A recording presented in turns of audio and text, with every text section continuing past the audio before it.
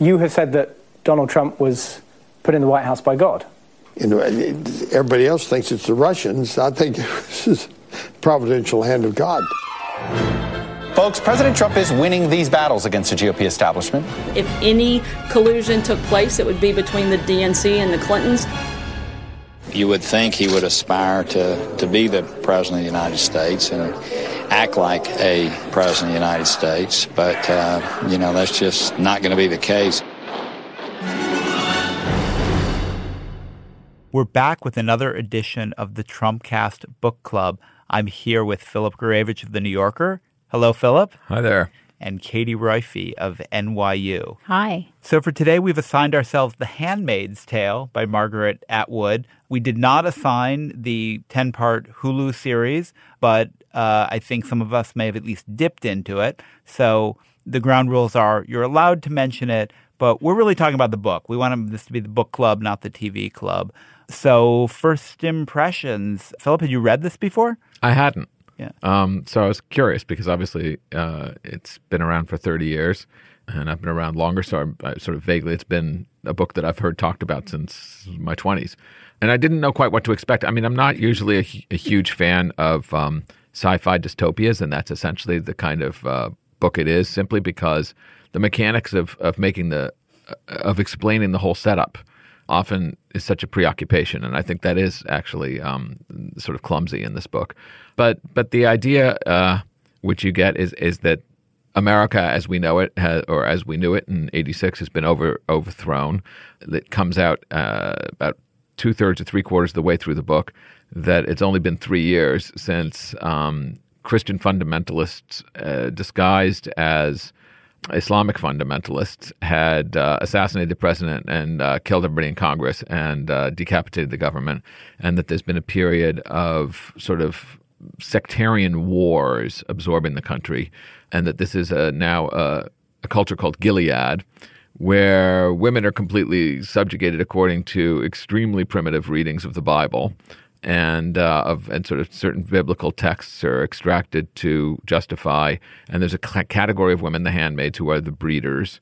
They're basically sex slaves, but not for sex so much as for reproductive purposes, or at least that's the ostensible justification. Most of our cultural world, from everything that's published and everything that exists in art and culture, has been wiped away. And everybody somehow internalized this completely.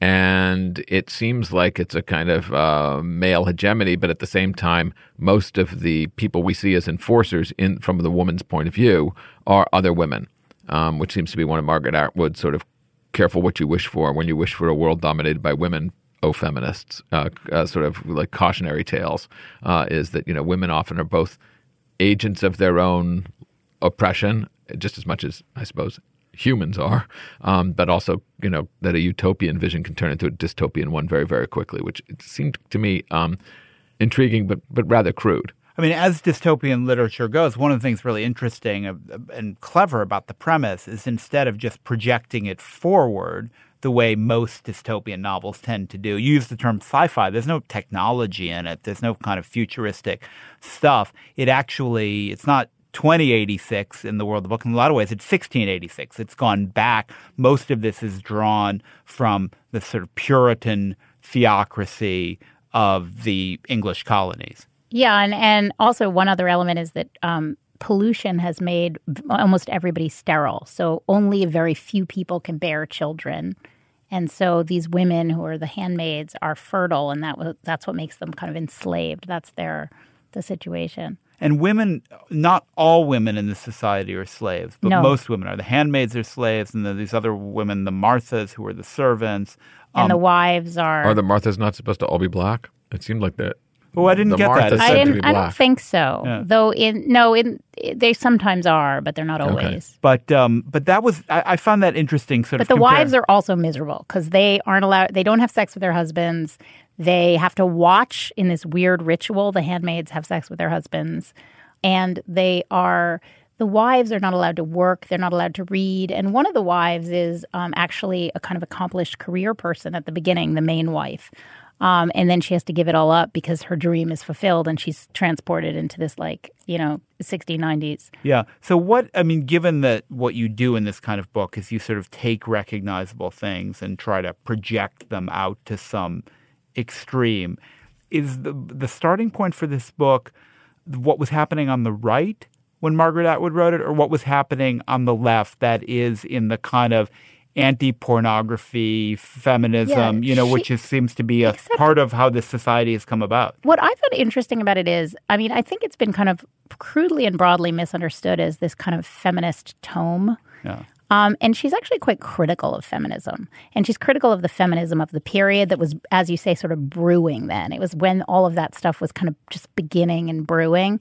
And it was when Andrea Dworkin wanted to actually ban pornography and had an alliance with the sort of religious right. Exactly. Yeah, she's mixing those things together. And she also is kind of there's the mother of our main character is named Offred. Her real name is June, but they call everybody of Fred, so that's her commander, and so her name is Offred, also June. And Offred's mother is a feminist, a sort of lefty feminist. And that character is not presented as a hero or celebrated. There's sort of a certain amount of irony toward her. So Atwood is actually locating her feminism in a pretty sort of sophisticated place, a nuanced place, where she is both critical of this certain kind of feminism and what it's doing, and also obviously kind of putting forward this very strong feminist message. But what is she telling us, or what was she telling us in 1986 to kind of be afraid of? When Orwell wrote in 1984, he was saying, be afraid that some version of our contemporary English socialism could be extended all the way to totalitarianism. When Anthony Burgess wrote Clockwork Orange, he was saying that he was arguing that the reign of the psychiatrists and the sociological vision of society could become so dominant that people would try to challenge human nature. What's she warning us to beware of? Theocracy. A kind of puritanical theocracy. I mean, that's the core thing, and then there's this afterword where we're told that the whole thing was a set of cassette tapes that were found, and it's being delivered now. That period is over. Right. The Gileadan period is over, and there's an academic conference. This is the coda to the book, where you have the book, the novel, in effect, becomes a document that's then being read by and suddenly everything is finally explained. I think there's a reference in there, isn't there not, to Iran? That there's certain parallels with Iran in that period. So in other words, fear it's a theocracy. Fear of these religious fundamentalist states. But I also think there's something interesting about she's also speaking to a world that has been more recently transformed by the feminist movement. So women didn't work to all women are expected to work, or almost all women are expected to work. It's been radically transformed super quickly. So the difference from 1963 to 1986, there's been a total, groundbreaking transformation of our culture. And she's saying, you feel like women have these rights and we should take them for granted, but we shouldn't, because it takes 1 second and everything changes. So I think she was trying to say, we take for granted this equal world, and this equal world doesn't exist or is very fragile, or we're 2 seconds away from losing it. To me, that's what the book is about. And I guess she made a point, which I've seen her point out in interviews, that every element of the repression came from some real society, and she's put them all together. I mean, maybe when I said I thought it was a bit crude, is that I felt that it was a sort of somewhat mechanistic reading of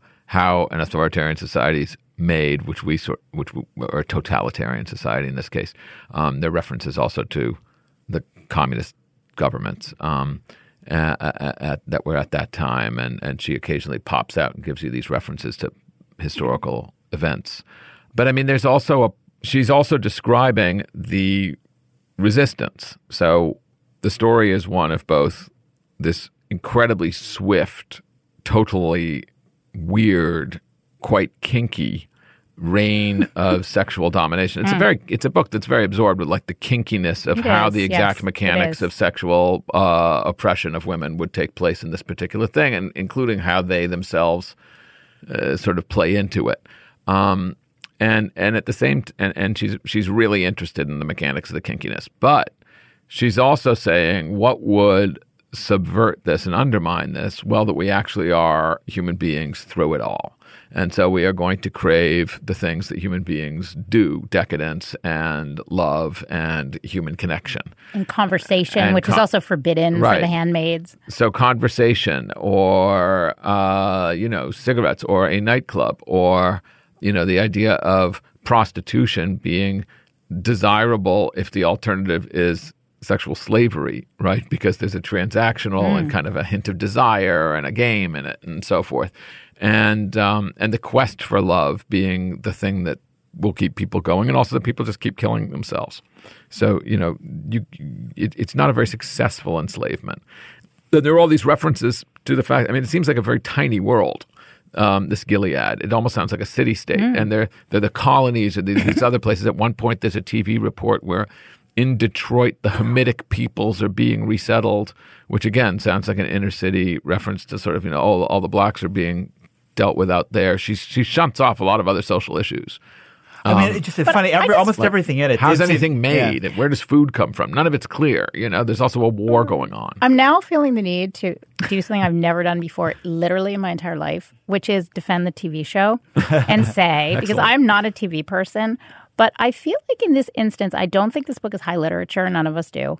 But I think in this case, the TV show actually answers some of what you were objecting to, Philip, about the awkwardness or the sort of mechanics being too clunky. Like we feel the effort of constructing this universe.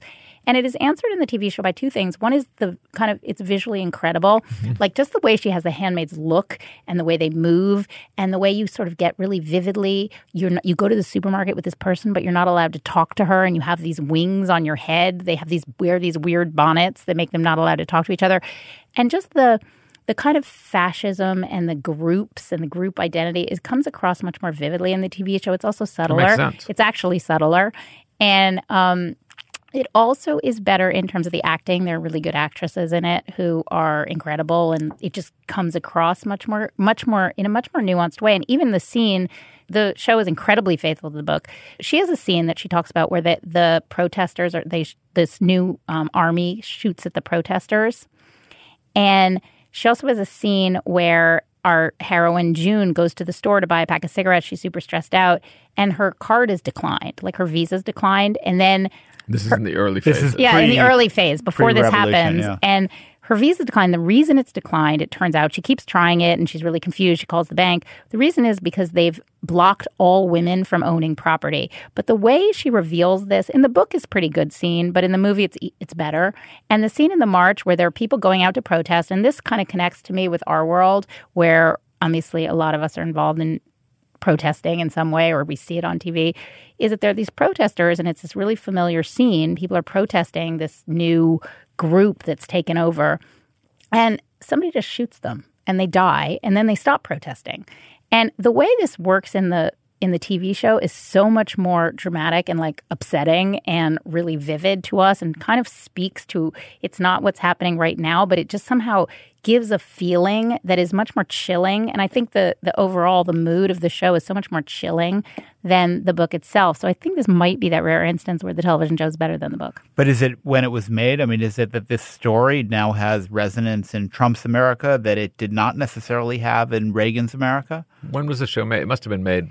No, the show was new. The show is brand new. I know, but was it filmed it must have been in the Well, they must have gotten started on inauguration. it. I don't know. They don't do anything explicitly. They don't, there are no little winks. And I think it's overplayed to say we're now in danger of becoming The Handmaid's Tale. Like, it's not like that. I think that's the wrong question. That's the wrong way to look at it. It's the wrong question to ask, because books like this, first of all, it seems to be The Handmaid's Tale so closely modeled on 1984, right, in every way. And the question to ask is not, is this plausible? 1984 is not plausible. Brave New World is not plausible. The question is, does the extrapolation of this outer limit, this extreme, illuminate our society? And that's what, that's where 1984 wins. And the question is, does this do that too? Does this, you have There's this dual one great conflict. moment where her bank account's been taken away and she loses her job in this really dramatic scene where all women lose their job everywhere. And she wonders whether her husband likes it. And he's a nice guy. He's a great liberal person. He's it's a really good scene. And she doesn't want to ask him, and she somehow never says to him, like, do you like this actually? But she gets this feeling. He says to her, I'll take care of you, which is sweet.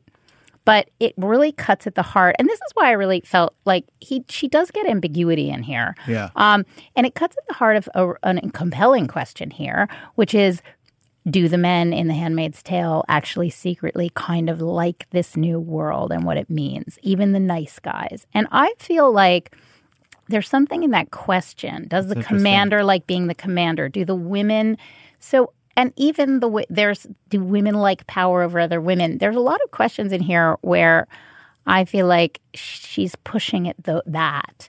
And at the change of, is there something underlying, some power structures here that are so cartoonishly played out in this book, they're actually really true about our world? And to me, that raised pretty interesting questions. And I think it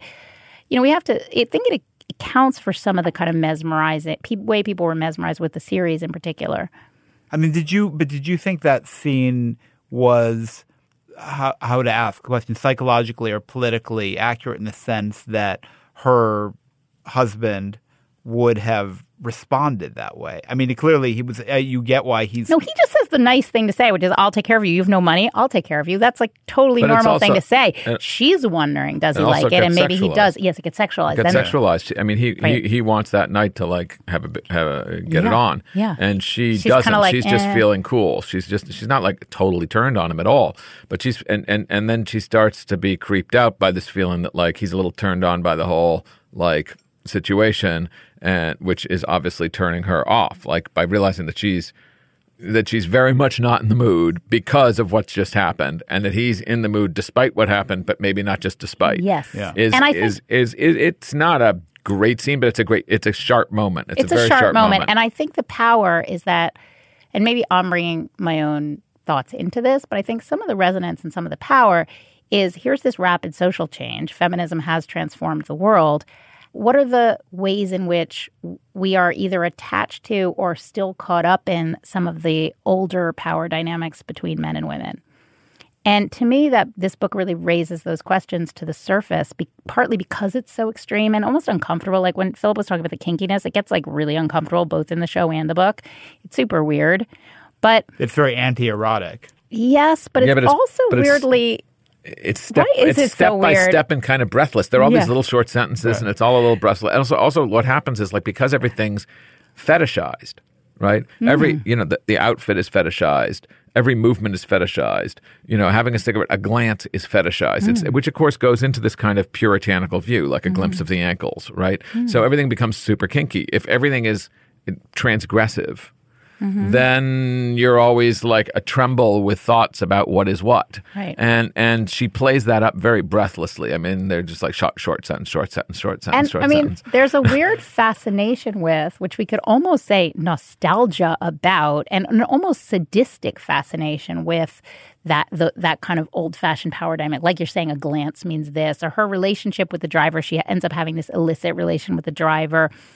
Who's like the prole. Yes, but it's all a little bit, it's obviously evil, the new world, but she's weirdly sadistically fascinated with every element of it. So I think the kind of weirdness of this dystopia is about that. And also she's questioning in a way how this change, like when things change, like, is it real? How much of it is real? How much of us are still back? Are we really back in the 1690s somewhere in our heart in some tiny way? Yeah. I mean, to me, she's kind of raising those questions. Well, there's this huge scene, which is also one of the climactic scenes, in which the women are all gathered. All the women are summoned to some sort of public square forum for a ritual punishment of transgressors. And again, these transgressions tend to be sexual. And in this case, I mean, some of them are political, but those are the ones that we've just only heard about off stage or seen the bodies hanging on a wall where they're left after they're killed. But here, basically, all these women are gathered, and they're sort of talked to by this nun-like school marmish woman who's like, now girls, basically, you're going to, and then they present a rapist. He is guilty of rape. Now, and it's not, the book suggests that he's not, that he's being set up, that he's actually a political dissident, but he's being accused of rape because if you present a rapist, the punishment is, they sort of blow a whistle and all the women can fall on him and tear him to shreds. And then they blow another whistle and they back off. Yeah. So it's like Shirley Jackson's The Lottery. Yeah. I mean, it really is. And so this is what happens. All these women just sort of like start kicking him and tearing him and pounding him to death in a mob killing. And then they back off. And it's referred to again in this like little coda bit where the academics are discussing like, did such things happen? And indeed, we do have evidence that this was one of the things that happened and that the women were given this as a kind of release against the males. But it also suggested, some sort of commentary on anti-rapist feminist discourse and maybe that it had its extremes. And I mean, it's a little, you don't want to translate it too directly because she doesn't. And I'm not going to say that I know exactly what she's getting at, but there's certainly a viciousness to these oppressed people that she's describing that is one of the important points she's trying to illustrate. But again, how does that tell us about ourselves? It tells us that people quickly normalize and mobs are dangerous. But again, that's what I mean by it's schematic. It's crude. It's sort of obvious. Well, I like the case Katie makes here for its value being sort of psychologically interpretive. That there's this, that there's this these backwards views that are still in people's hearts, even if they no longer articulate them. But I think I'm trying to put my finger on why the book was a little unsatisfying for me. I think the problem is that the extrapolation is not – it may be looking at this with the benefit of hindsight or too much context, but the trends were actually in the opposite direction from what's being extrapolated. So what happened in the decade or so before this novel was written was Roe v. Wade. Abortion went from being illegal in many places to being legal everywhere. Pornography went from being severely restricted and books being banned in libraries to basically being legal and ubiquitous. So, the trends – in the period that's up to this novel, despite what might have been very visible either in a certain kind of feminist subculture, or if you were paying a lot of attention to Jerry Falwell's latest speech, despite that, the vast trend was towards women's equality, women's liberation, and feminism becoming generally accepted. So, in trying to kind of project this future, somehow the book was drawing on a presumed backlash that hasn't turned out to be that much of a backlash. And I guess for that reason, it doesn't read to me as having a lot of insight into the world we live in, because even it's defining this outward boundary, but it's hard to see that outward boundary isn't so visible. Am I making any sense? I don't know about that, but I mean, obviously, I don't really believe that, a lot of people when the show came out were like, this is Trump's America. There was a lot of sort of trying to crudely analogizing. And people were talking about the book. I mean, I think we had this book on our list from the beginning before the show because it was one of those things. Book but I think that idea, which is the thing you think is unthinkable, this freedom you have or control you have over your own body or your own finances is a little more vulnerable than we feel. So that idea that this unthinkable thing is going to happen, I think we can all agree, Trump saying, the Ku Klux Klan is like nice people, very fine people among them. Lots of unthinkable things have been happening recently. That just happened, the unthinkable, but more unthinkable things will happen and have happened where we just think that could not happen on a national stage. I think the idea that slowly, piece by piece, these unthinkable things happen. She kind of gets that. We've talked about Philip Roth's Plot Against America. He also addresses that issue, the kind of transformation of society very utterly. And I don't think Trump's obviously gotten there. He's been so far too incompetent. But I think the idea – another issue here is surrogacy, because the idea of women like having other women's babies is already like – that's one of the things going on here that's kind of part of the creepiness. Like some people are going to be the slaves of other people and they're going to have their babies and give them to them. That's one big imagination here. And the handmaids get very upset when they have to give up their newborn baby to the wife, which is happening. One of them tries to kill herself because of it.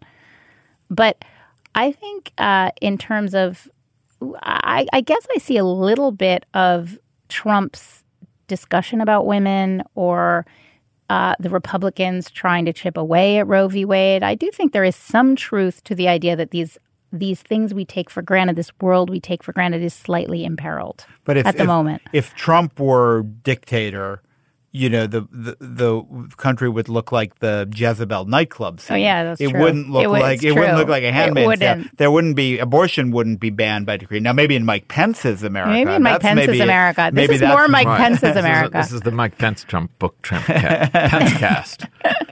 This is Mike Pence's America. Remember when the not having dinner with a woman who's not your spouse, like that's a little Handmaid's Tale, right? Frankly. Yeah, no, that's true. Right. Like a creepy Handmaid's Tale point of view. That's the kinkiness right there. It's sort of like it's all too exciting, It's and what's the phrase they say to each other, like God's eye or God's when they have this greeting under God's eye. Yeah, it's like that's very Mike Pence to me. Yeah, and I think that she was, at that moment, it was that idea of theocracy. It was the idea, and the commander explains. Or like there was is a lot radical of despair. Islamism, if you think about it, like this is more like Saudi Arabia, Yes, no, absolutely. And I think what makes it also a bit of a misfit with Trump, not that she was attempting to fit with Trump, but I'm saying as, when people try to say, well, what's the Handmaid's Tale telling us about our world now, is that although Trump's misogyny and sort of just sheer sexual assaulter profile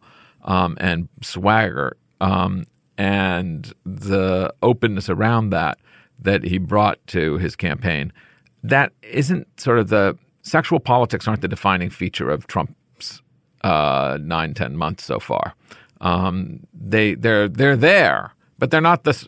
I think many of us are aware of many other things coming first, whether it's environmental degradation or race or, sort of just sheer corruption, the dismantling of the bureaucracy overall rather than the sort of creation of a police state.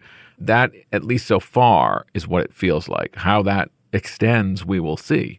But in that sense, it is a single issue view of this dystopian projection of where society could flip.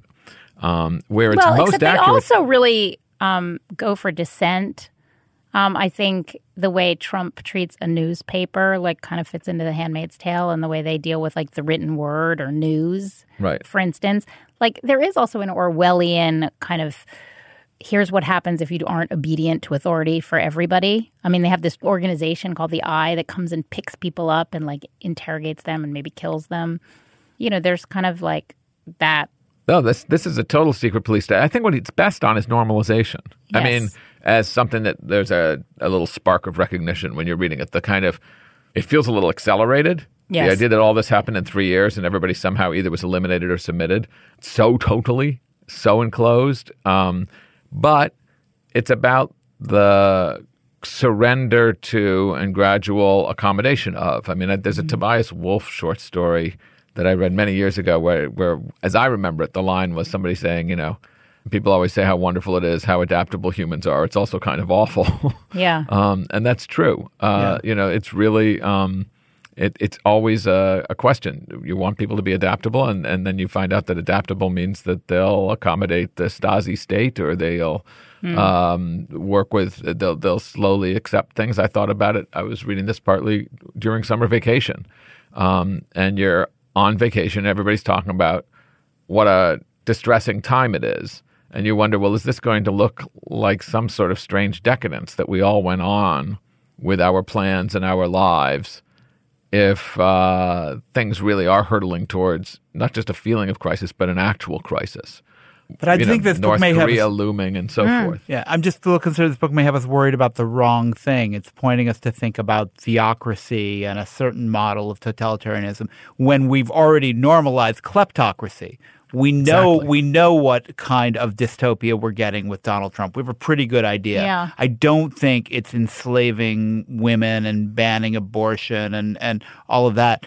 It's something not as bad as that, but pretty terrible, and we've already got it. And it's basically they're going to steal everything that's not nailed down and give it to their friends and ransack the government and pry up a lot of things that have been nailed down. Yeah, and give them away too. And you don't want to be you want to be watching for the Salem witch trials, but you don't want to be focused on the Salem witch trials if what's happening is very different than that. I think Right, and I Pence is this.